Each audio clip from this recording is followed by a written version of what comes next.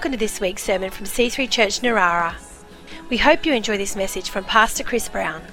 For more information or to contact us, visit c3church.narara.net. In Jesus' name there's power, strongholds will fall at your feet, fall at your feet.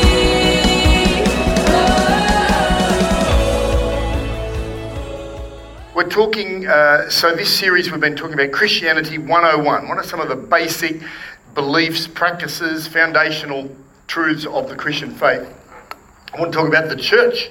Matthew 16:18, you may know that verse. It records Jesus giving his mission statement, which was basically him saying, I will build my church. You've heard that before? That's Jesus said his intention was. And the next phrase, interestingly, he said, as you may know, and the gates of hell will not prevail against it. Now, of course, you can take that literally and see that no work of the enemy, Satan, the devil, or hell, will hold back the advancement of the kingdom of God.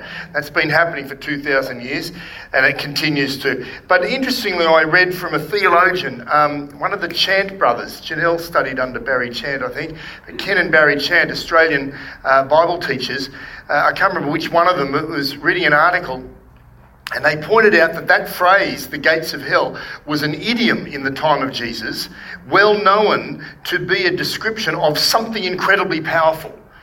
Anything that was super powerful. So Jesus was effectively saying, I'm going to build my church and nothing's going to stop it. No nuclear power, cyclone, earthquake, anything you want to throw at it, it's not going to stop it. And I think that's pretty cool. And of course, he's been doing that. He started soon after. He died on the cross, in case you didn't know, went to heaven, and then he sent the Holy Spirit. And on the day of Pentecost, we read in Acts chapter 2, the church starts. And Jesus starts building, and notice that he doesn't do it by himself, and he doesn't send the Holy Spirit to work independently of people, but alongside people and through people, which is the incredible deal about the church, because God could have done it, you know, like he's done some things when you read Bible history, just totally miraculously. There could be these amazing buildings that just pop up all over the world. You could just be shuffled along, and these angels, who, no offence to these guys, were just perfect musicians, absolutely expert, shining, no need for lights. They probably just, open their robe a little and provide the, and you could just have these incredible services you just rock up to. There'd be no need for anyone to be, the sound to be perfect. You wouldn't be potentially angry at the sound guy for not making your mic work, but then you don't want to do that because he's bigger than you and he's your kid who probably wants to put you in an arm lock and beat you up if you say anything. But, imagine that. It would just be perfect. But it would kind of be insipid too. It wouldn't be the same. And so God's designed the church to have this divine element mixing with the human element. His perfection, our imperfection.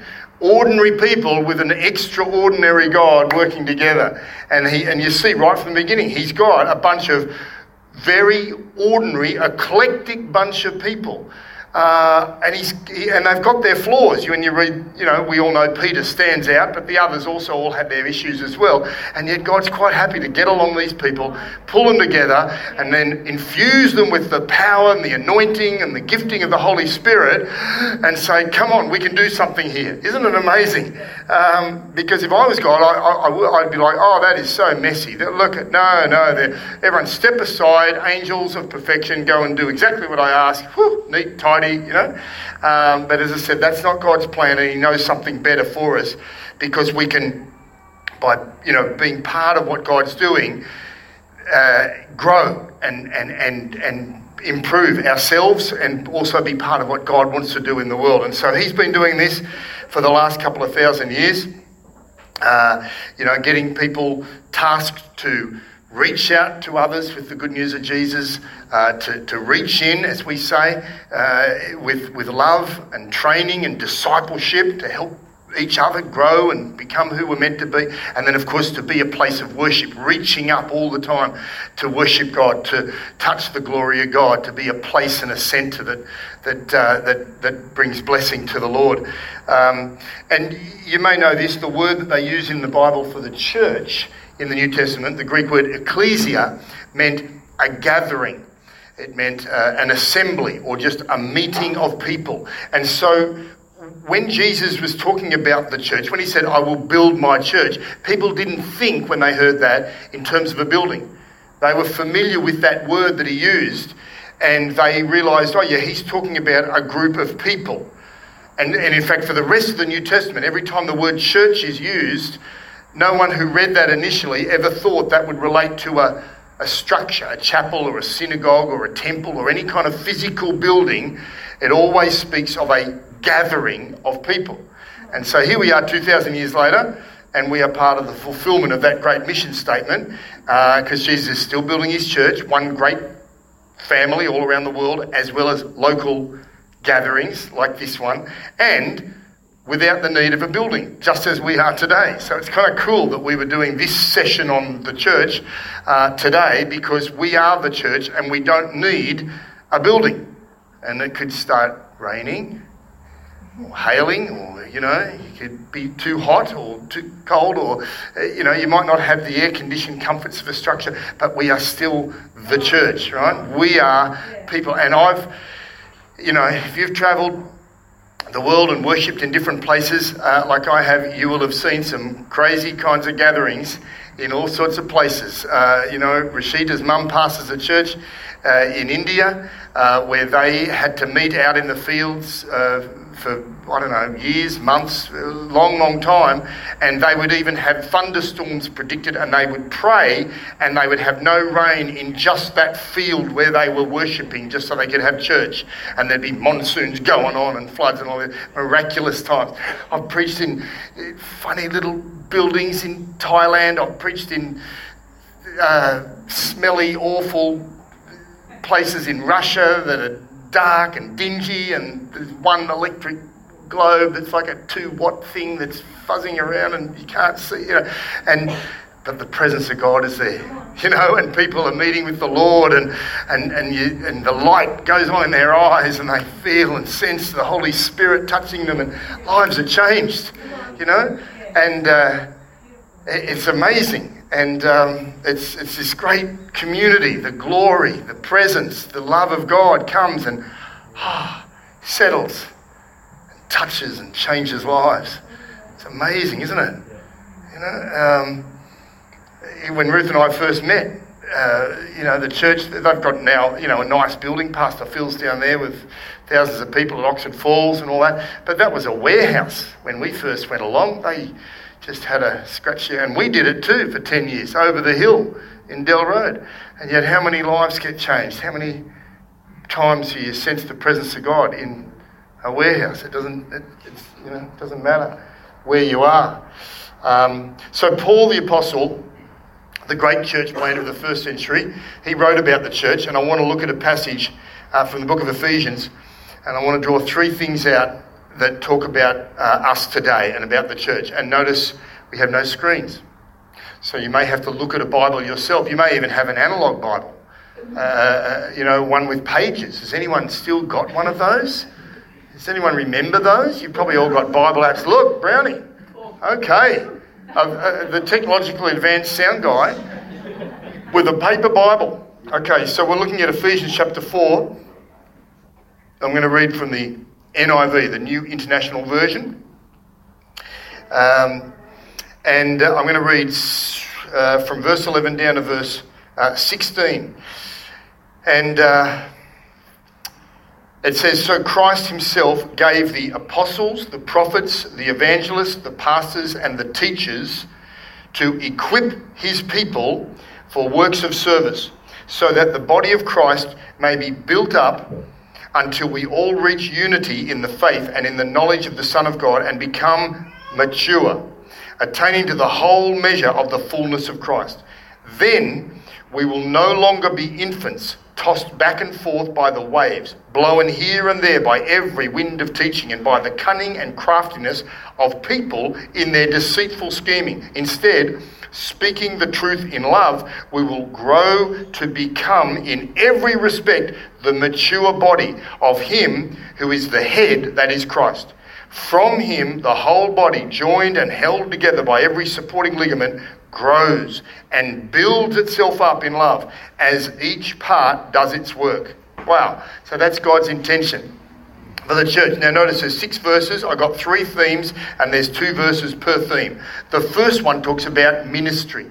Because if you read again verse 11 and 12, it says, Christ himself gave the apostles, the prophets, the evangelists, the pastors and the teachers to equip his people for works of service so that the body of Christ may be built up. These are known as the 5-fold ministry gifts or the ascension gifts, because it says just before that, Jesus ascended to heaven and then gave these gifts to the church.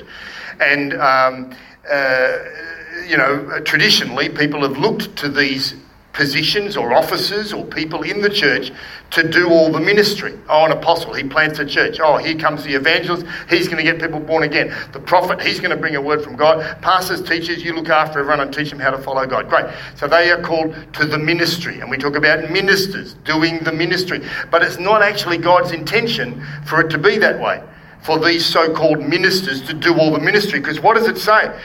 Christ gave these people to the church for what? To equip the people for works of service. Or your Bible, if you're reading the King James, will say, for the work of the ministry. So all of us, as the people of God, are called to do the work of the ministry, but those particular positions or offices or people in the church are there to equip us, to train us, not to do all the work themselves.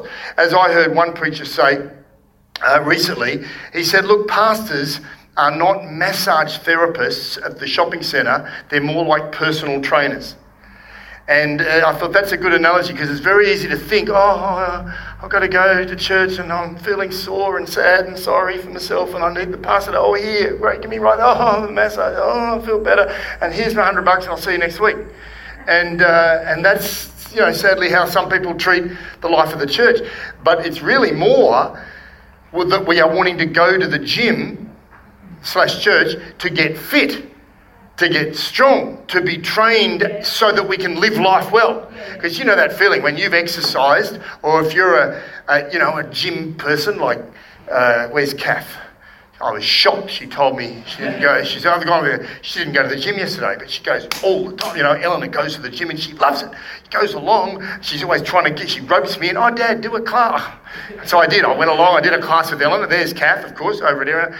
And I'm doing the class, and there, the step up, pump, Pilates, spin, cycle, Zumba class, or whatever the latest incarnation of thing is, and they've all got the moves, and you've got to do this at that time, and I'm following, and I'm trying to, it's not that I can't do it, I'm, reasonably fit, but it's all the moves. 2, 3, 4 more, 4, 4 more, I haven't even got one right, and then 3, 2, 1, okay, now, left arm, now this way, okay, put that down, and we're going over here, and in the end, because I'm not sort of in the flow with everyone, I ended up with a middle-aged woman tapping me on the shoulder and trying to correct my form as to how I should lift the bar up. She's not an instructor, she's just a class member. And how do I say, not a particularly svelte figure or strong fit, I don't want to be rude, but it's not like she looked like, you really know what you're talking about, you know what I mean? She was just,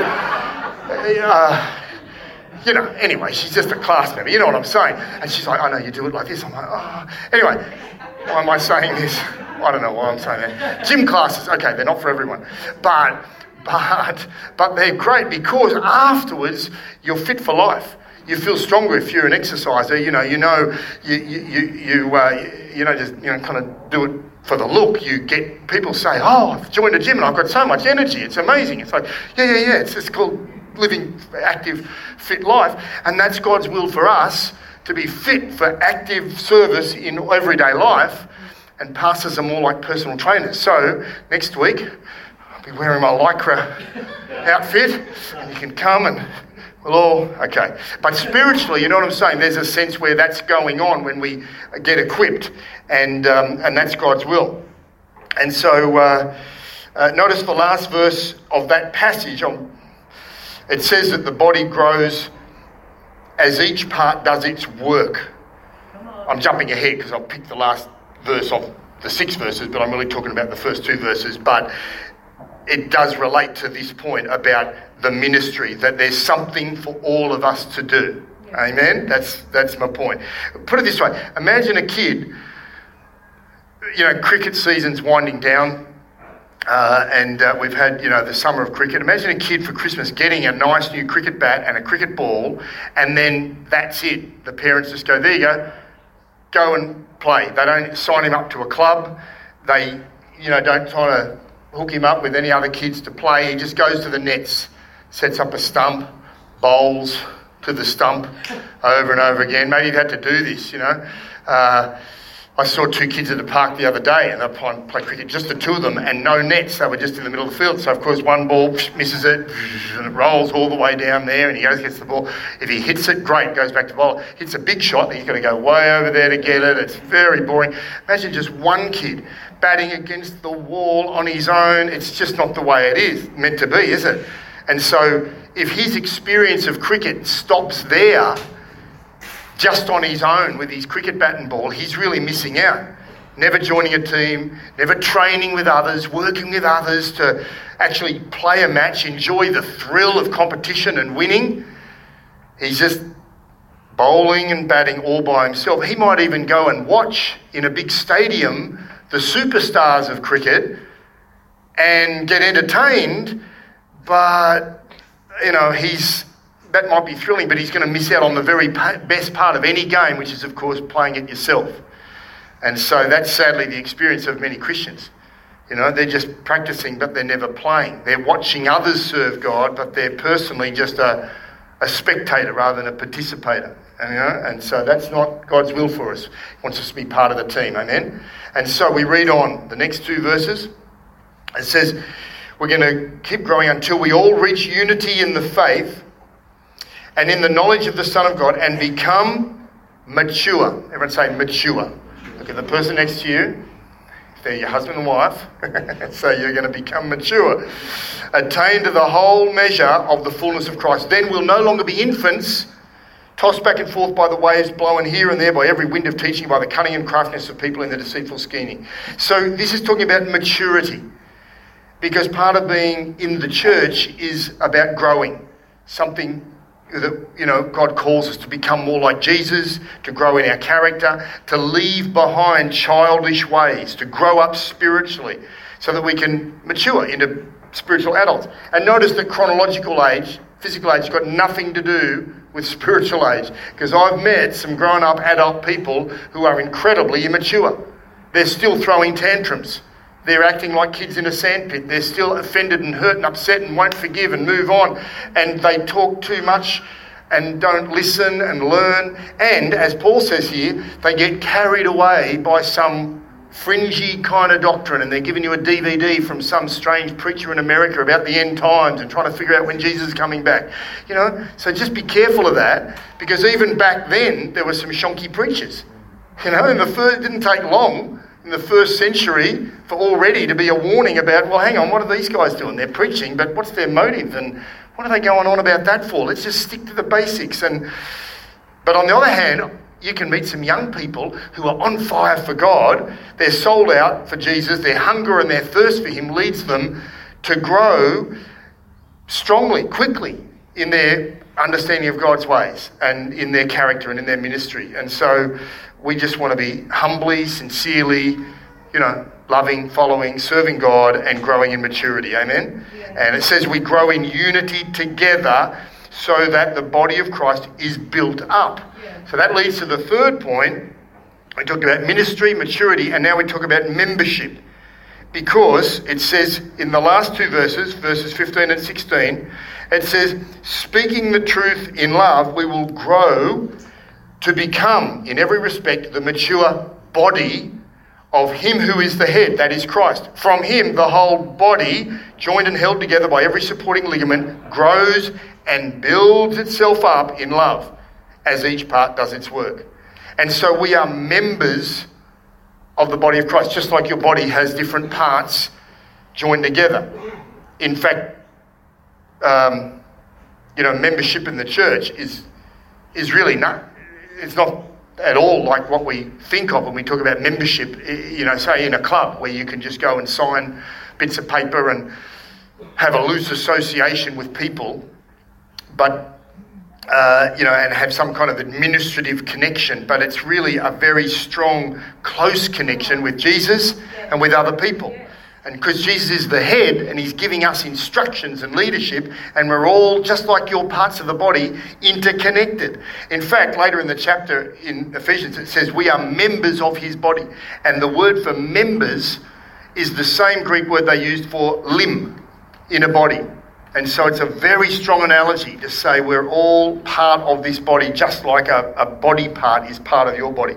And you may know Romans 12, 1 Corinthians 12, you can read them later. They talk a lot about the body of Christ and develop that metaphor. I went to see, excuse me for 1 second, if you don't have water, sorry, I'm just going to rub it in.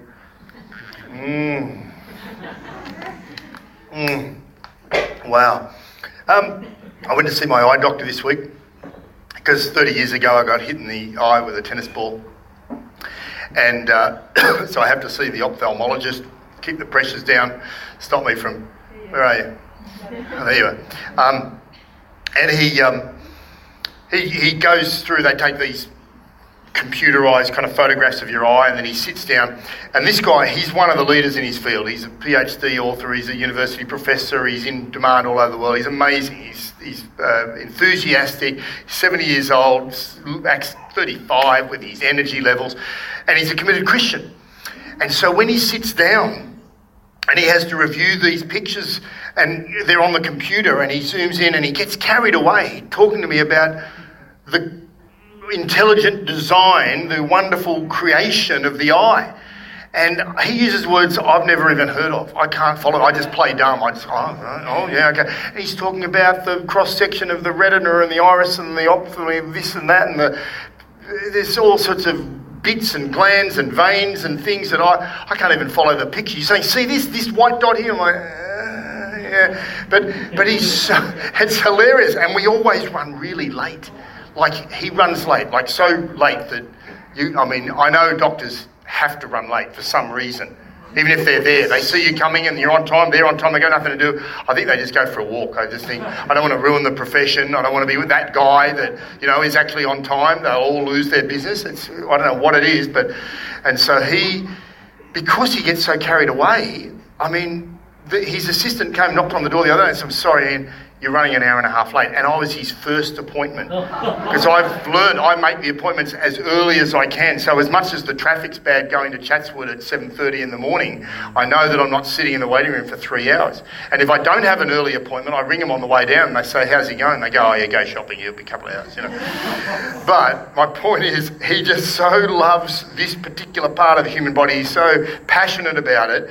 By the way, 20/20 vision, it's not that great. He told me the other day, people say 20/20, it's a bit of an urban myth, 20/20 vision. Well. He says, he's surgeons, they do this surgery, cataract or whatever, and they say, oh yeah, they've now got 20/20 vision. He goes, what went wrong? And I go, what do you mean? He goes, no, because it's the third, the smell and eye chart is the chart you see all over the place. That's the third bottom line, 20/20. You want to go for 20/12, that's the bottom line. So some of you probably have 20/12 vision and didn't know. You thought 20/20 was good enough. Anyway, there you go, a bit of ophthalmology trivia for you.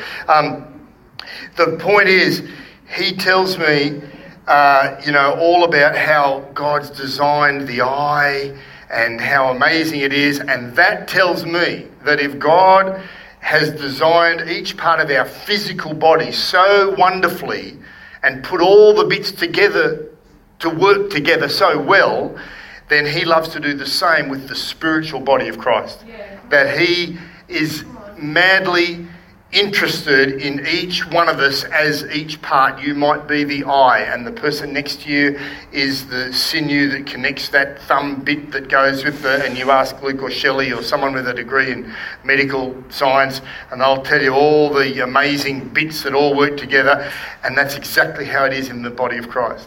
God loves us, he calls us, and he's got bits for us all to do. And as you read in Corinthians, no one should say, I'm not the eye, that's the fancy, intricate bit, that I'm just a big toe. I'm hidden away in the smelly boots of, it's like, no.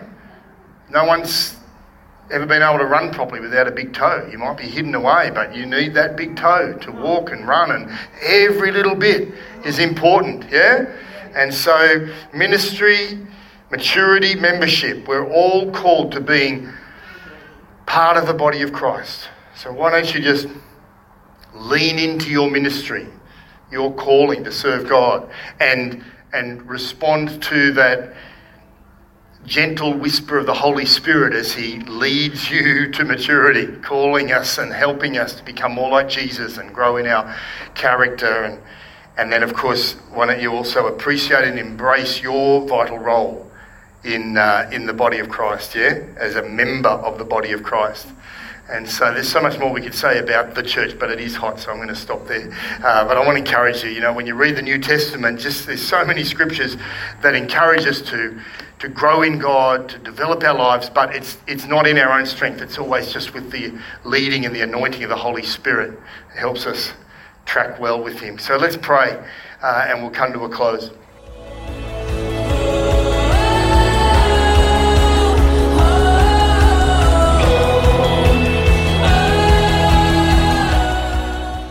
We hope you've enjoyed this week's sermon. For more information or to contact us, visit c3church.narara.net.